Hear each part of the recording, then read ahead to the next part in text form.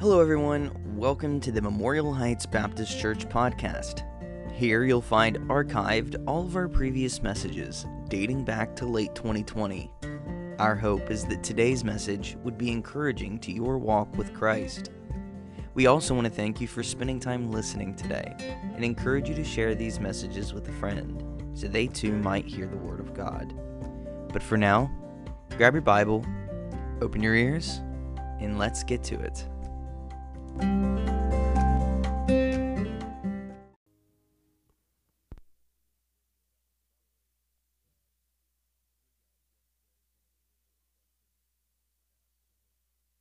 Turn with me one more time to the book of Genesis chapter 50. And while you're turning there, how many of you like to play with Legos? It's all right, Grandma and Grandpa, you're allowed to like Legos. You don't have to, it's not just for kids. How many of you have ever dumped out a pile of Legos, maybe something that you got for Christmas or your kid, your grandkid got for Christmas, and it was just a pile of chaos, and you thought to yourself, how is this ever going to come together? How is this ever going to work? Certainly there are pieces here that I can't imagine where this would fit in. I know I looked at the box, I looked at what it's supposed to look like, I have no idea where this is supposed to go. And if you are with someone who is better at that kind of thing than I am, because I'm not a very technical person, I'm not good at following directions. I'm, the person who puts something together and then there's extra parts laying there, and I'm like, what did I miss? Where was that supposed to go? How important was that? But if you're with somebody who is skilled, who has experience putting those kinds of things together, or just good at it, it's amazing sometimes how quickly those things can come together and how that pile of colors can turn into something quite majestic. Our nephew Parker is, he's always been a lover of Lego, and he's always been really good at it, but he's become a collector and is actually making money now off of putting sets together and selling them and buying things and finding out what's collectible and what's not, and it's just amazing to see somebody who can look at a pile and put it together and make it something beautiful. That's a very simple picture, but it's a picture of what God does in our lives when we let Him put the pieces together. There are pieces in our life story that when we look back, apart from God, we would say, where could this ever fit? How is this going to work? There are times when the pieces seem, certainly this must be broken. How can this ever fit? But as we look at the Scriptures, we see the promise of God. One of those places being Romans chapter 8, where God tells us, He promises us. But Paul says, if you're saved, if you have come to a point in your life when you recognize that you're a sinner bound for hell, but that God loved you so much, He sent His Son, Jesus Christ, the Son of God, God the Son, sent Him to earth to die for your sin in your place, to take your penalty, and that He died for you and rose victoriously from the dead. And now, because of His grace, when we receive Him as our Savior, when we turn from our sin and turn to the Savior, call upon Him, not by works, but by grace we're saved, received through faith. Paul says, if you're saved, you already know that God works all things together for good. We see it in the cross and the empty tomb. We see it in the suffering of our Savior and the victory of our Savior. You already know that God works all things together for good to them that love God, to them who are the called according to His purpose. God has a purpose for everything He allows. And God is even bigger than our failures. God is even bigger than our rebellion. God took the rebellion of Jonah and he made an amazing illustration out of that. He used that in Jonah's life to propel him into the city of Nineveh. And so also, as we've seen time and again in this study through the life first of Abraham, then of Isaac, then of Jacob, and now tonight the conclusion to our study of the sons of Jacob, specifically Joseph, but not just Joseph, we have been looking at. We have seen time and time again God taking man's failures and man's rebellion and working those things together and bringing beauty from the ashes. Now, as we get ready to close out this amazing book, this foundational book of the Scriptures tonight, we're not going to, there's way too much for us to review. I mean, we started this series really back at the very end of chapter 11 and chapter 12, the calling of Abram. We've been in this book together for a long time. And so there's way too much for me to try to summarize tonight over all that we've covered. But let me just remind you of the two great life lessons that we have been learning from the trials of Joseph, one of those sons of Jacob. We've seen, beginning in Genesis 39, God's purposes are beyond our understanding. God has purposes for what is going on in our life that we will never understand, sometimes until after the event, sometimes not until we get to heaven. I just want to warn you. Sometimes you're not going to get your questions answered until you stand before the throne. And even then, sometimes we're just not going to care anymore. We're going to be like, okay, I'm good, God. I'm good. But we have to remember that God is so much bigger than us. God says to us in Isaiah, my ways are not your ways. My thoughts are not your thoughts. So don't get lost. Don't get caught up in the things that you don't know and can't know. His purposes are beyond our understanding. God will use and allow various trials in our lives to accomplish His purposes. Sometimes, as we'll see tonight again, He'll use our trials to benefit others. But the Lord is always using our trials to benefit us. Because of you say, I don't see the benefit. Well, not yet. Not yet. But when you stand before the throne and the testimony of our life passes through the fire of God's judgment. And remember, when we're in heaven, we're not being judged on whether you get in or not. You're already in. Okay? We're not saved by our works, but we are rewarded based on our works. And Paul says in 1 Corinthians chapter 3 that when we stand before the throne as believers, that the testimony of our life is going to pass through the fire of God's judgment. And all that we did for ourselves, all that we did just for fun. There's nothing wrong with having fun, nothing wrong with having hobbies, nothing wrong with taking a break. But all that we did that was just for us, it's going to turn out to be wood and hay and stubble. And it's going to go poof. But the things that we did for God, the prayers that we prayed in our pain, that we prayed to the Lord, the times where we took those questions without answers and we brought them before God and we said, God, I don't understand. But even in tears we say, God, I trust you. I'm gonna stay faithful. Gold, silver, precious stones. In the book of Revelation, God reminds us, hey, I've got every single tear you've ever cried. I've counted every single one. And see, he can do that. He can keep count. I can't even count the hairs on my own head. And they're getting easier to count every year. But God can count the number of the hairs on my head, and God can count every tear that I've ever cried in my life, and God's counted every tear that you've ever cried. And so God will use those trials that we've endured by faith, and He will bring great reward out of those. And then the second thing I would just remind you of before we dive into chapter 50 is that God blesses those who are faithful. The just shall live by his faith. Habakkuk 2:4 records the promise of God. Paul takes that one simple statement, not even an entire verse out of the Old Testament, the just shall live by his faith, and Paul builds the entire book of Romans on that one statement of fact, that one promise of God.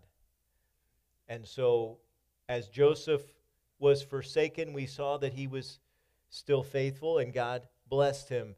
As Joseph was framed, we saw that God was with him, and Joseph remained faithful. And as Joseph was forgotten in prison, he remained faithful, and God was with him. And God ultimately blessed him, and through him blessed his father, blessed all his brothers, blessed his children, blessed his nieces and nephews, blessed the entire family. Now, I said to turn to Genesis chapter 50, but let's just look again in chapter 49 that Jacob has passed away after he has blessed his sons, and he's said that he's going to be buried with Leah and with his parents. In verse 33, when Jacob had made an end of commanding his sons, he gathered up his feet into the bed, he yielded up the ghost,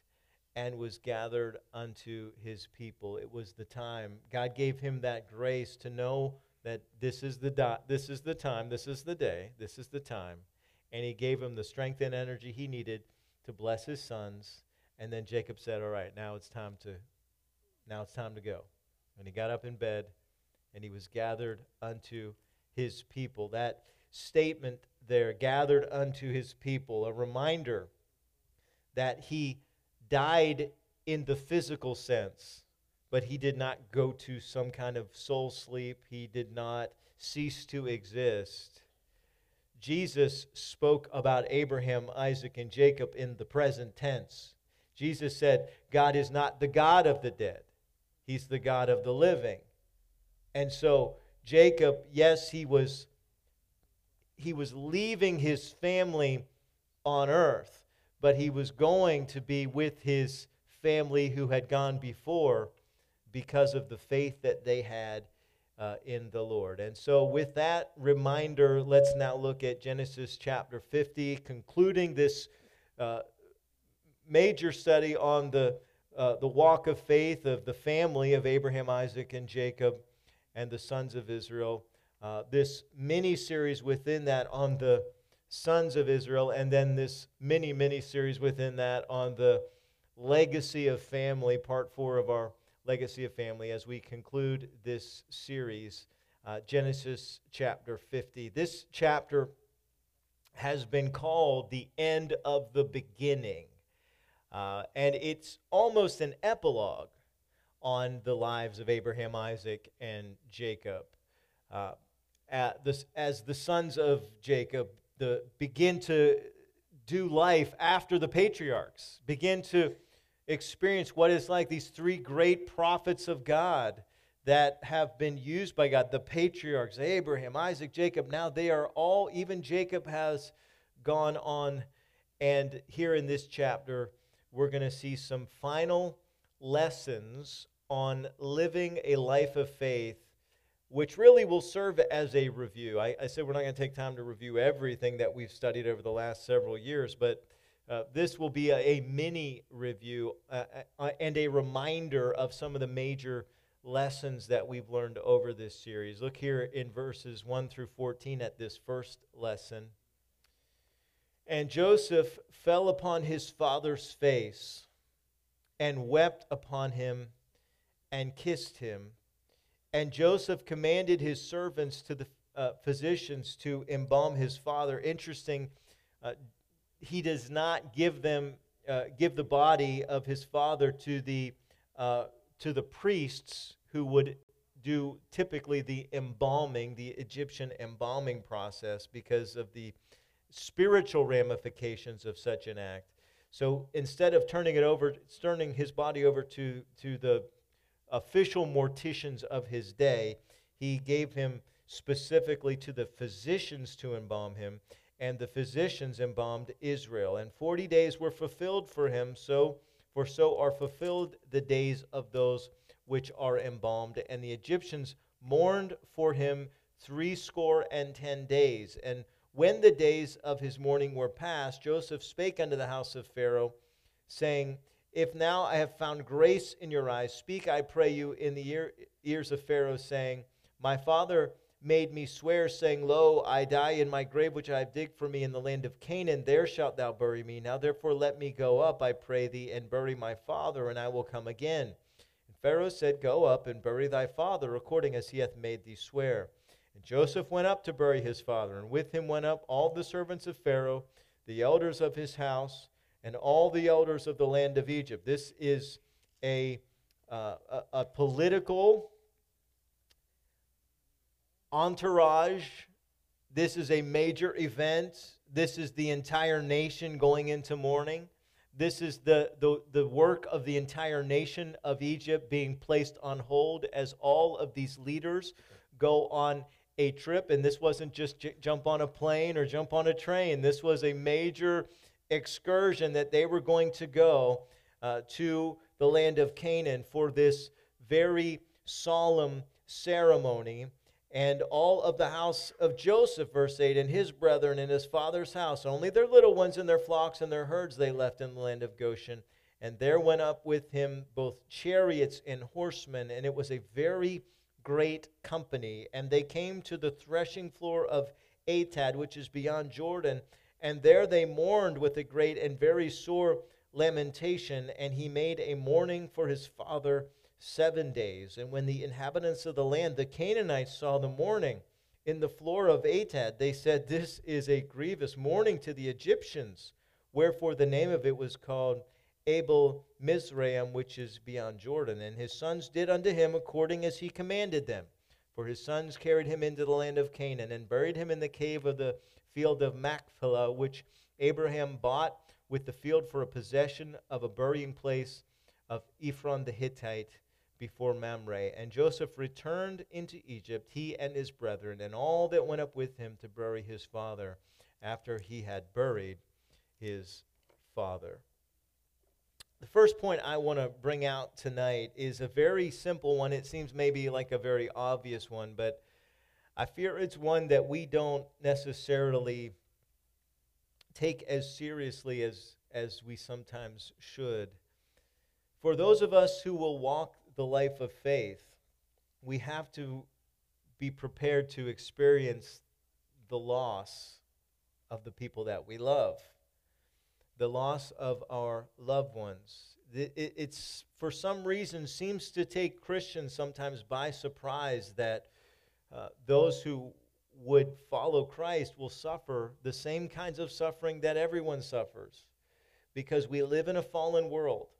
And unless we are the generation, I believe that we are the generation that will go up when the trumpet sounds, when Jesus Christ comes back for his church. I believe that. I do. I was surprised it wasn't last year. I expect it to be this year. If I'm wrong, maybe it'll be next year. I want to live every day like it could happen today. But even if we are the generation, that does not mean that God has promised me that I will be alive to see it. No one is guaranteed tomorrow. I remember at the time, one of my favorite prophecy teachers. He wrote a couple books that I really liked, and I liked a lot of what he had to say about prophecy. But he was absolutely convinced, and I notice I'm saying this in the past tense, he was absolutely convinced that God had promised him that he would live to see the rapture. And as he became sick with cancer, and as he began to experience the loss of his health, and I can remember him getting on YouTube and saying, I still believe God, I still believe what I feel like God has told me. And the truth of the matter is, he will live to see the rapture, but not going up. He's coming down, because he did pass away a number of years ago. And sometimes we can get in our head something that our spirit has told us that we think is the Holy Spirit that is not the Holy Spirit. And so we have to expect that we will walk through the valley of the shadow of death.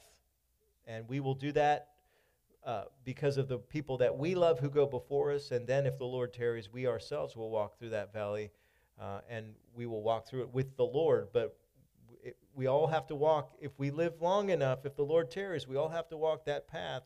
And the only one who can walk it with us is the one who has conquered death, Jesus Christ. And so for those of us who have lost loved ones, and this past year was a very hard year, and as we've already seen, this year has already started with the loss of loved ones. Dave Mawiney's Aunt Ruth, a woman that I've known for many years, dearly loved, known her since the very beginning of our time here, before she was Ruth Pence, went home to be with the Lord this morning. And Ramona's brother just passed away, and there are others already this year that have gone on to be with the Lord. And so what do? Well, we need to learn how to grieve. We need to learn to grieve the loss of our loved ones. And let me say this: how we grieve is evidence of what we believe. How we grieve is evidence of what we believe. Sometimes we think that people should be holier than God, and we want to be judges of how long other people should grieve, or how deeply they should grieve, or how vocally they should grieve. And the fact of the matter is that everyone deals with grief differently, even within a family.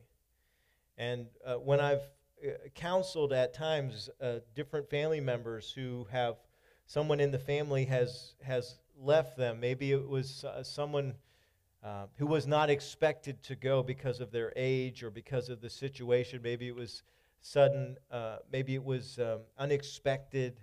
And one thing that I try to remind the family of in those circumstances is that you will all grieve differently, and you need to be prepared that the fact that you grieve differently, it could become a source of tension in your relationship as a family, because you may look at that person and say, well, they're not grieving as deeply as I think they should because they're not grieving like I am. Well, maybe they're just not grieving in the same way that you're grieving.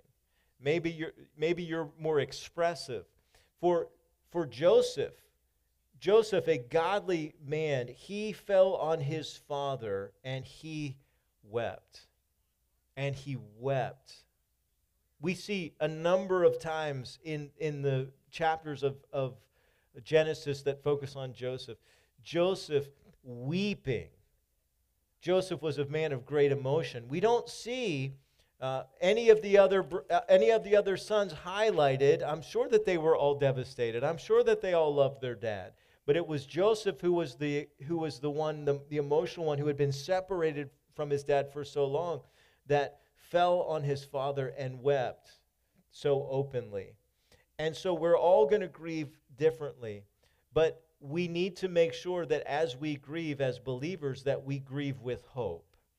And that's really the command tonight from God to those of us who are saved, that we must grieve. It's not a sin to grieve.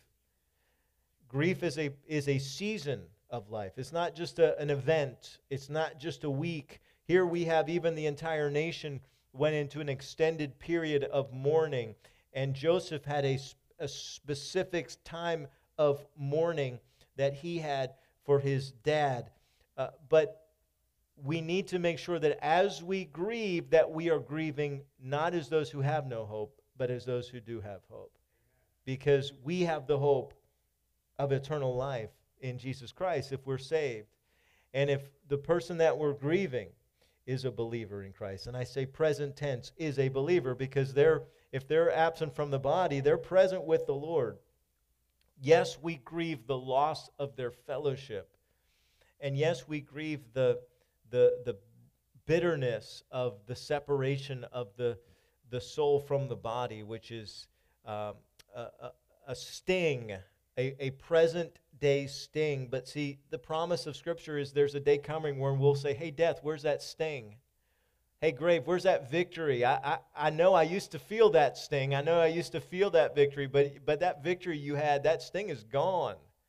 That pain is gone because we'll be with the Lord and we'll be with our loved ones who love the Lord. And so we need to make sure that we are grieving the loss of loved ones, that we are supporting others who are grieving, that we are weeping with those who weep, that we understand that that is a season of life, and that we need to be willing to walk through that with others, even if it's not a loss that I am personally experiencing because it's not my family member or it's not someone I love.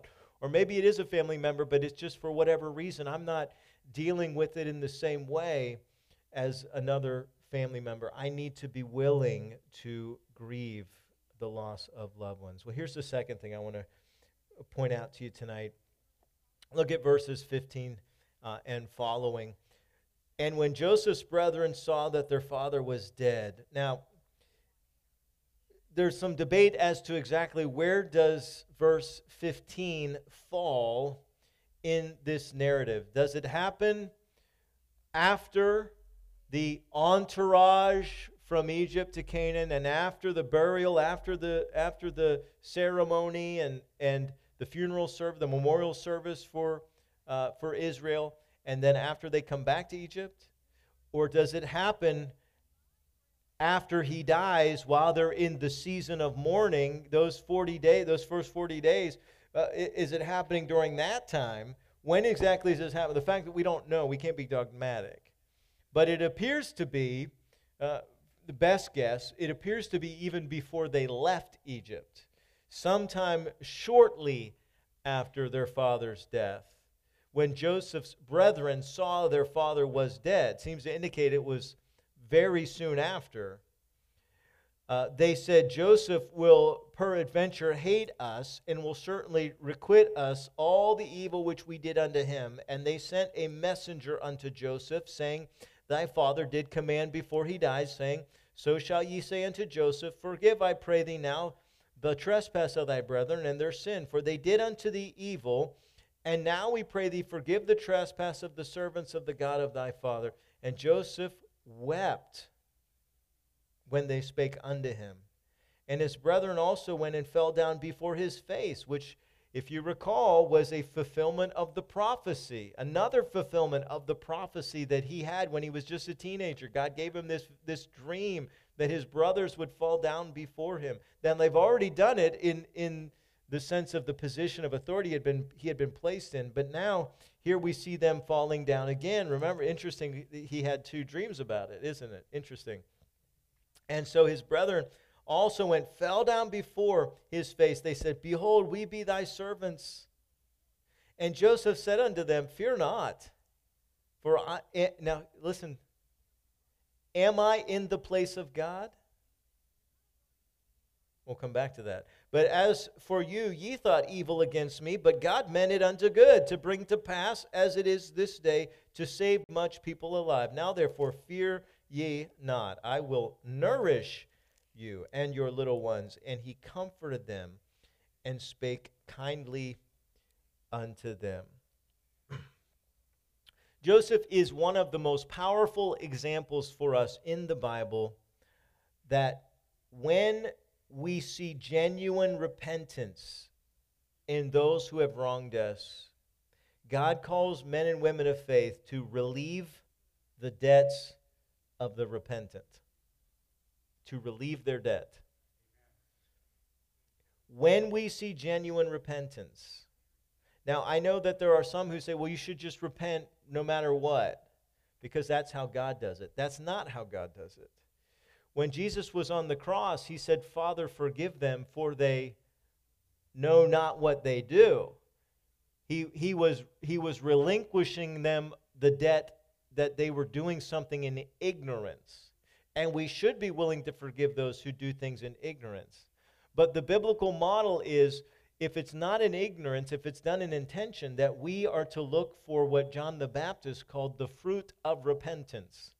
When the Pharisees came to him and said that they were going to repent of their sins, John the Baptist didn't say, oh, okay, well, let me baptize you. He said, go give me some fruit. Go show some fruit. And when we see that the repentance is genuine, then we should be willing to release the debt and to relieve the person of what they owe us. And why is that? I'll give you a couple reasons. Number one, life is too short to hang on to hurts. It's too short. It's too short for bitterness. It's too short for resentment. It's too short for grudges. And the amount of pain that so many Christians bring upon themselves, the burden that they carry, the stress that they put on their own heart. And I don't just mean their spiritual heart. I mean the actual physical stress that they put on their physical heart because of unforgiveness and bitterness and jealousy and resentment and things that they just won't let go. Joseph is a powerful reminder that when we see genuine repentance, we release the debt. And why do we do that?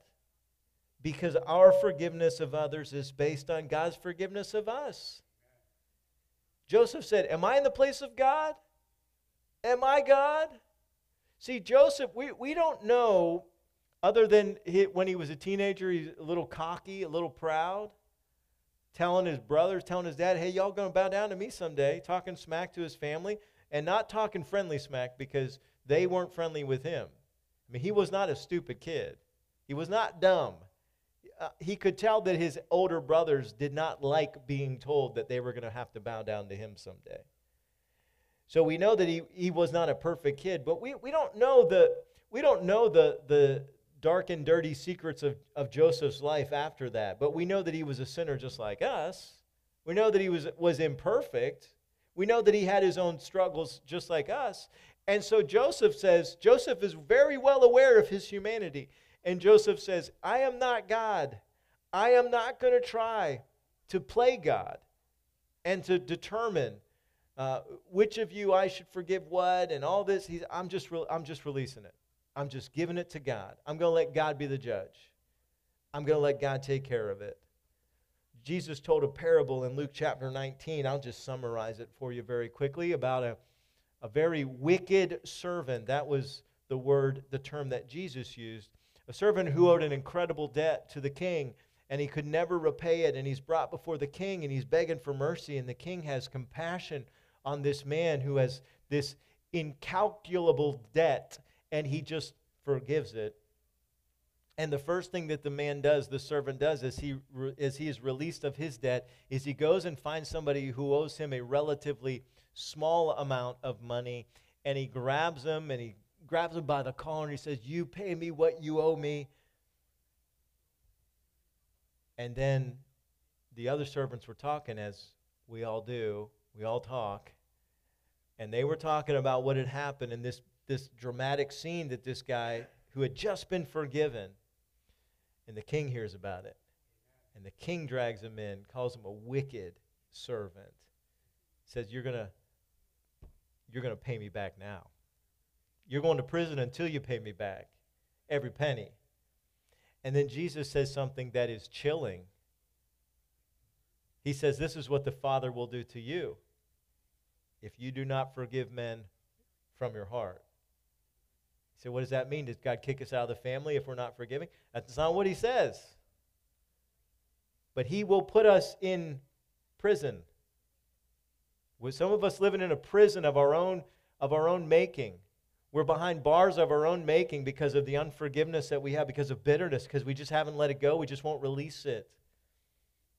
And so we are actually forging the chains. This is God's discipline of us. We actually forge the chains and forge the bars of our own imprisonment until God brings us to the point where we recognize how much we have been forgiven.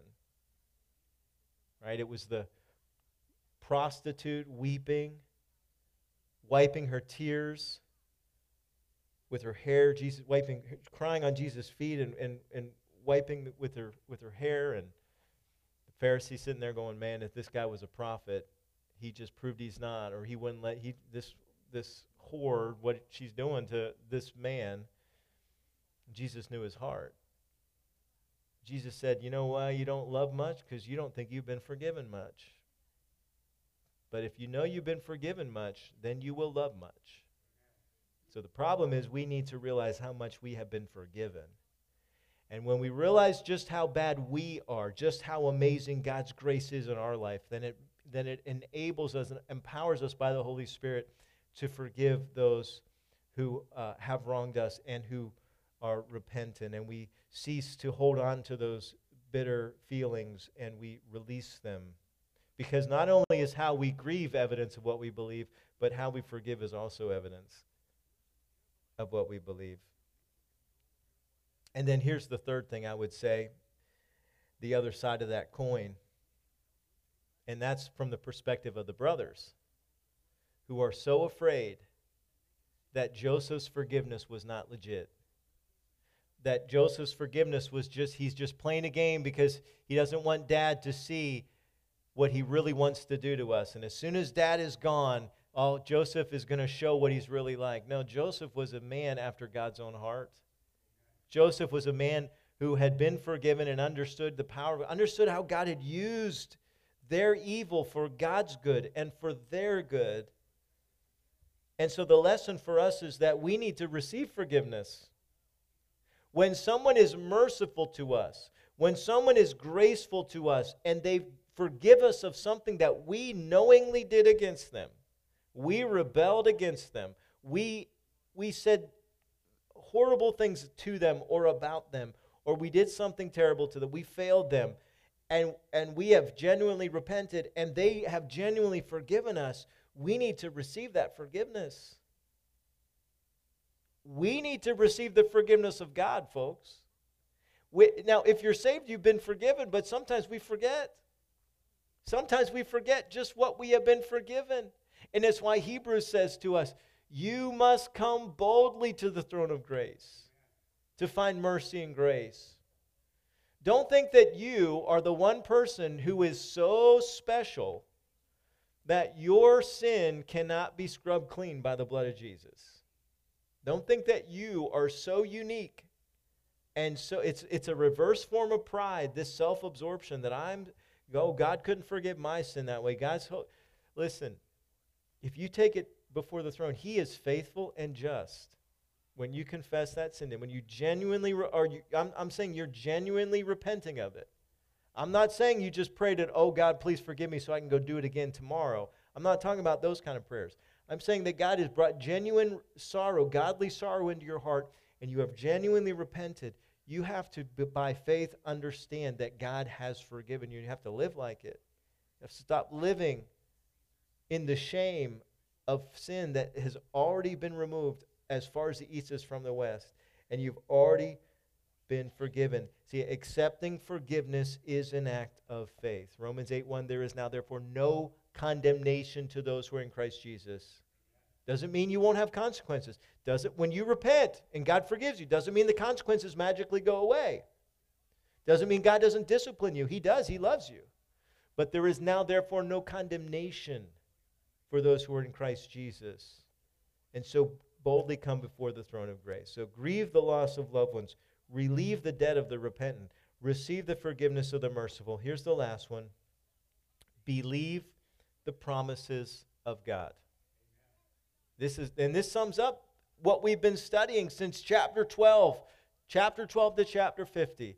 Why all this? Drama. It's not because God wanted to put a soap opera in His Bible.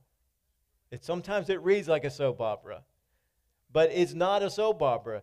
It's because God wants to show Himself faithful to us even when we are not faithful. He is faithful to us. And when God says something, He doesn't go back on that. He doesn't change His mind. He doesn't rethink it and say, oh, maybe I shouldn't have promised them so much. Maybe I'll walk that back a little bit. God keeps His promises. Look at verse 22. And Joseph dwelt in Egypt, he and his father's house, and Joseph lived 110 years. And Joseph, now we can already see, by the way, the lifespan's shrinking as we get farther into the book. And Joseph saw Ephraim's children, so his grandkids, of the third generation, the children also of Machir, the son of Manasseh. So now we're getting to great-grandkids, right? And they were brought up upon Joseph's knees. And Joseph said unto his brethren, I die, and God will surely visit you, and bring you out of this land unto the land which he sware to Abraham, to Isaac, and to Jacob. And Joseph took an oath of the children of Israel. So now it's Joseph. So now we have gone from the deathbed of Israel to the deathbed of Joseph. We're jumping forward in time now. We're going, what's that movie? Four Weddings and a Funeral? I never saw it, but there was some movie that we're getting a couple funerals here in this section of Scripture. And Joseph is here at his funeral, and here at his deathbed, and just as his father was given grace to be able to say some things before he died, to prophesy, so now Joseph is prophesying to the children of Israel who are all gathered around. And Joseph took an oath of the children of Israel, saying, God will surely visit you, and ye shall carry up my bones from hence. So Joseph died being 110 years old, and they embalmed him, and he was put in a coffin in Egypt. Now, this may seem like a strange way to end this book, but this is how we all end if the Lord tarries. It's how we all end. Because of sin, because we go back to chapter 3, because of sin, now we all end in death. But notice, it's not just death now. It's death with hope. Death with hope. Because now I am I'm going to go be with my family. Now I'm going to go on just as my dad did and be gathered to my family. But God is faithful. God will keep his promise.